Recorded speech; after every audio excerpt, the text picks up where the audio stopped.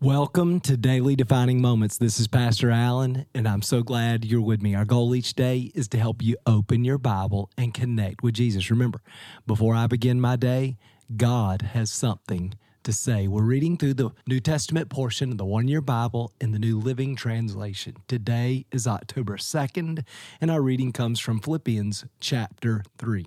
Beginning in verse 7, Paul says this.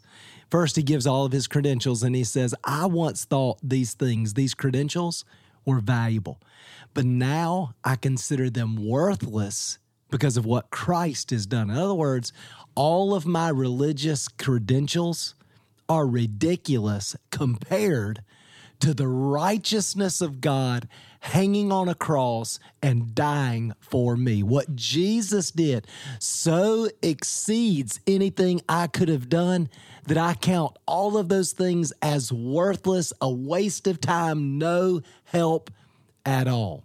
That's what he says. In fact, he says, verse 8, yes, everything else is worthless when compared with the infinite value of knowing Christ Jesus my Lord, for whose sake I have discarded everything else, counting it as garbage, so that I may gain Christ and become one with him. Gosh, this is so important.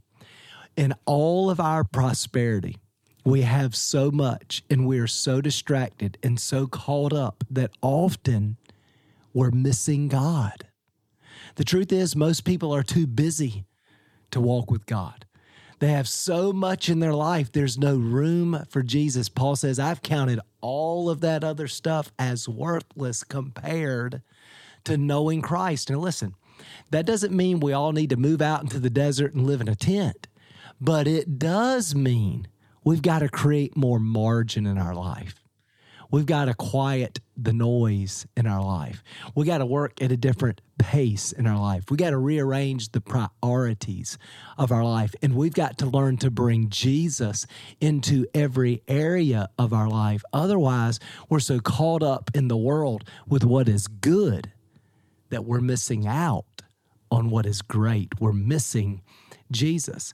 And so he goes on to say, I've discarded everything, counted as garbage so that I could gain Christ and become one with him. I no longer count my own righteousness through obeying the law. Rather, I become righteous through faith. So our righteousness, our holiness, isn't through our works.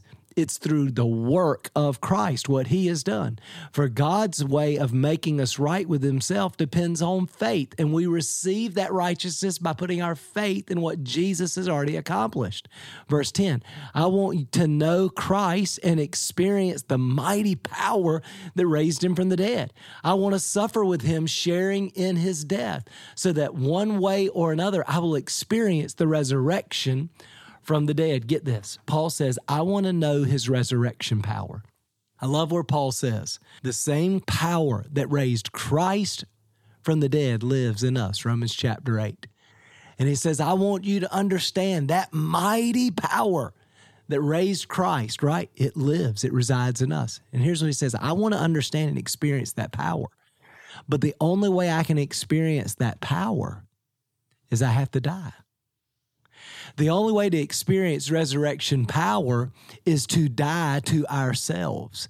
So if we want to experience more of the power of God, we've got to be careful, again, that we're not so distracted by the world and we're not so busy building our kingdom that there's no place in our heart and life and calendar for Jesus and his kingdom and an experience of his power. God's power is not for our kingdom. It's for his kingdom. God's power is not for our glory. It's for his glory. So if we want to experience more of his power, more of his resurrection life in us, then we have to make sure that he's first.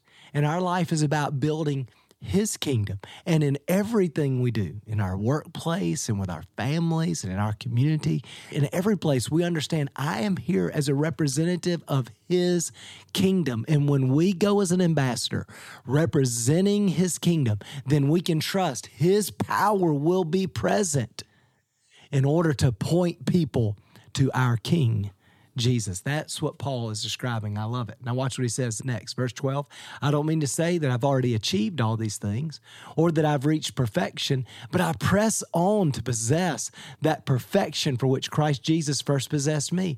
No, dear brothers and sisters, I've not achieved it. I'm not perfect, but I focus on this one thing. Forgetting the past and looking forward to what lies ahead, I press on to reach the end of the race and receive the heavenly prize for which God, through Christ Jesus, is calling us. I love that. That's so encouraging. Here's the Apostle Paul who's saying, I'm not perfect. I don't have it all figured out. I haven't settled every issue. I haven't healed from every wound. But here's what I am doing. I am leaving what's in the past. I am leaving that behind and I am focused on what is ahead. I am pressing in. I am running after. I am striving for everything that Christ has for me. I want the prize, right? And man, that needs to be our mentality for so many people. Maybe this is true for you. We're so focused on our past, our failures, our hurt, our pain, that it's very difficult to see or even imagine our future with Christ. And what Paul would say is, let's forget about the past. It's under grace. God has forgiven us. Let's trust God to take care of the past, and let's focus our attention on the future, on Jesus, and pressing in and chasing after, moving towards everything that God has for me. That means God's healing from my past. That means growing in my understanding of who I am in Christ. That means allowing Christ to form his character in me. That means identifying, pursuing his vision, his purpose for my life. I've forgotten the past. I'm not living in the past anymore. I'm living in the future. I'm pressing in. I'm running after everything that Jesus has for me. And I want to encourage you to do that.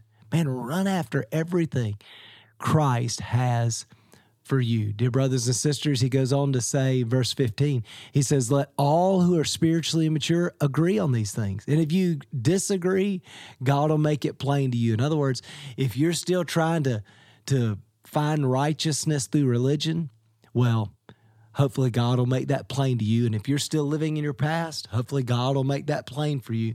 Come on, by faith, let's receive the righteousness of Christ. And by faith, let's step into the future, into all that God has for us. He says, dear brothers and sisters, pattern your lives after mine and learn from those who follow our example.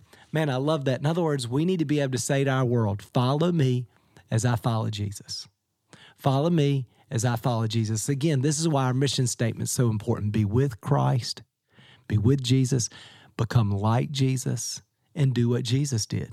So as that's true for me, as I am with him and becoming like him and doing what he does more and more, as those things are growing in my life, then I can invite others. I can help them to understand, here's how you connect with Jesus every day. Here's how you live in the presence of God every day. And then secondly, here's how you allow his Spirit to produce his life and character transformation in your life.